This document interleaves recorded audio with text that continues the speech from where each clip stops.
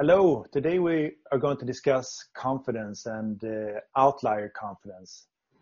How do outliers see confidence, and what is the big difference from how most people believe confidence works?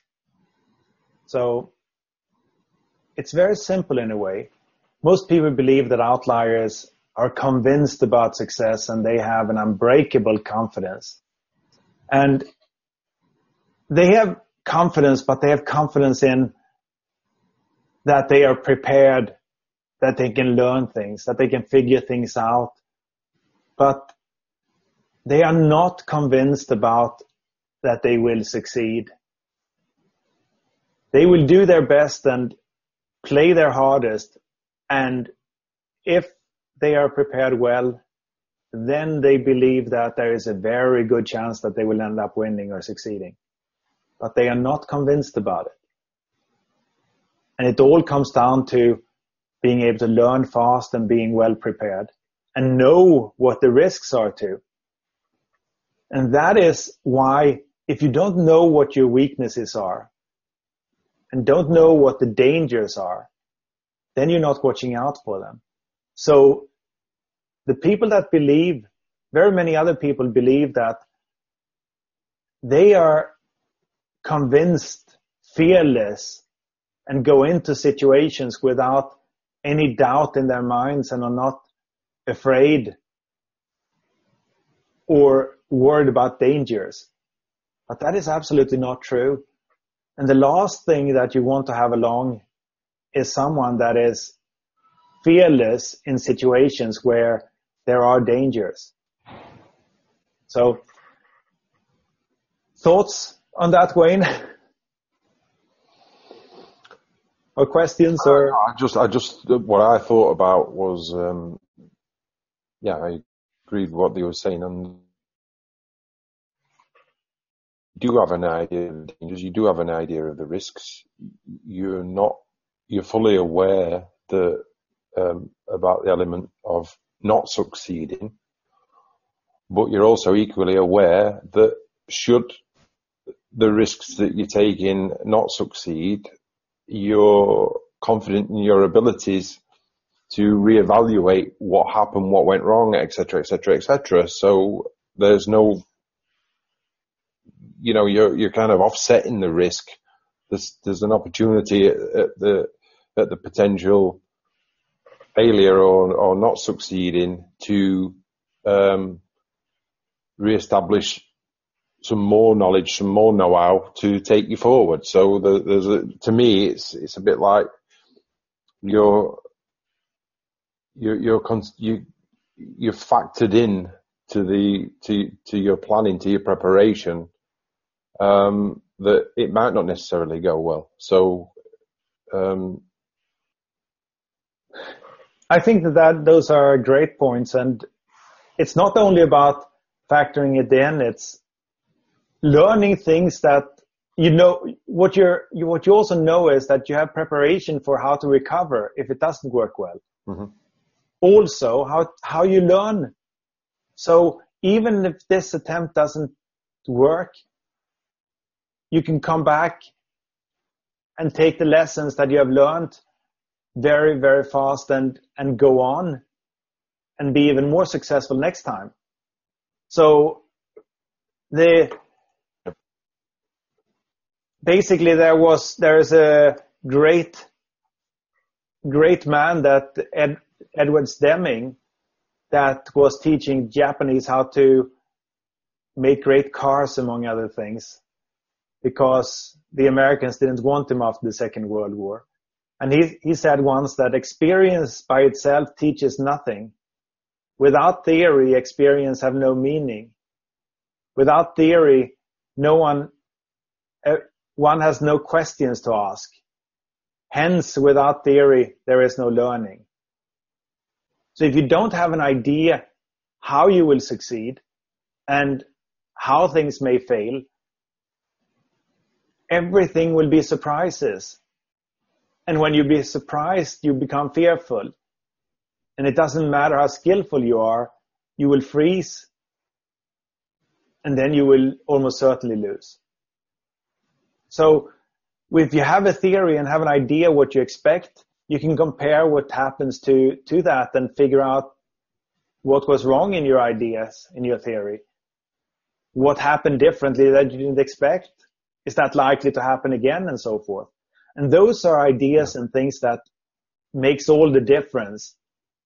And if you have an idea why something is not working, then you may even in the moment figure out and change it around so the game you're playing, you can win it still. If whatever is going on in your life, you can still find a way to get a great result, or at least not as bad.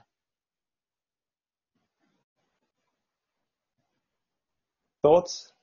Yeah, so if you're not expecting, so if things aren't set in stone from an outlier perspective, there's variables, there's things they're anticipating that there may be problems. That's where the element of,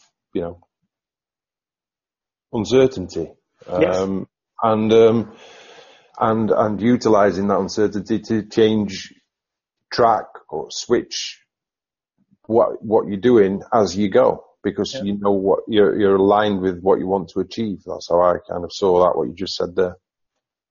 And another thing with that is that if it's a team effort, or if the outlier is doing something themselves, they go through very often what they expect to happen, what can go wrong, what will they do in those situations.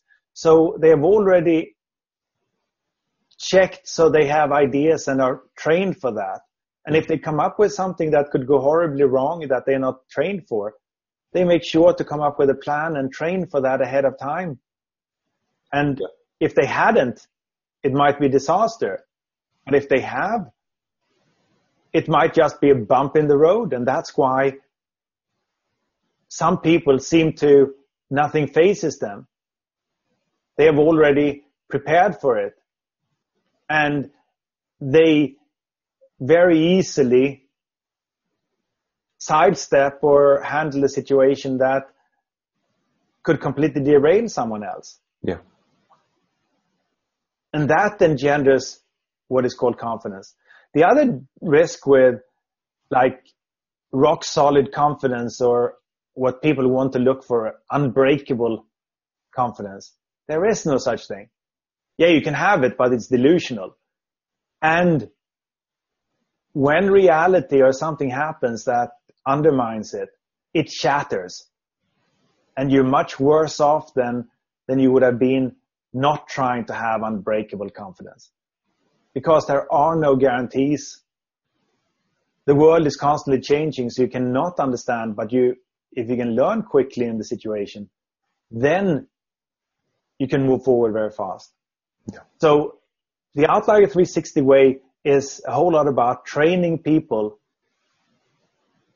to be good at things like this, understand this, and some of these simple ideas create massive change in result. And people are less anxious, less stressed, because they believe they can figure things out. They are less fearful. Because fear, you don't want to be fearless. If there is danger showing up, fear tells you to pay attention and jump out the way if it's a bus coming, which is a good thing. To be fearless and still stand in front of the train or the bus, that may be really bad. But the moment you understand the situation, when you feel fear, you don't handle it, because you understand the situation, do what is wise to do, and then that's it. You're not afraid any longer. Yeah. And that is a thing that I think very many people have no understanding of. Any thoughts? The thing that I was thinking about was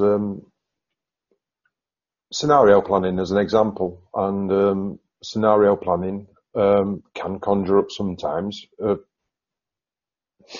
not very nice responses or not very nice feelings, but that's because the scenario might be something that you've not planned or prepared for. Therefore, it's an opportunity to consider that and factor that in. It might be something that makes you decide not to do something, or make the appropriate adjustments, like you said, so that you can deal with that situation should it arise. And then if it arises, it's not so much about the unbreakable confidence as such. It's about knowing that you had factored things in, even to certain extremes, that allow you to operate in that scenario much better than somebody else who had not done that would operate. You're touching on something extremely important. Danger as opportunity for outliers. And I don't know, maybe we should have a separate episode about that. Yeah. How danger and dangerous situations can actually be a huge opportunity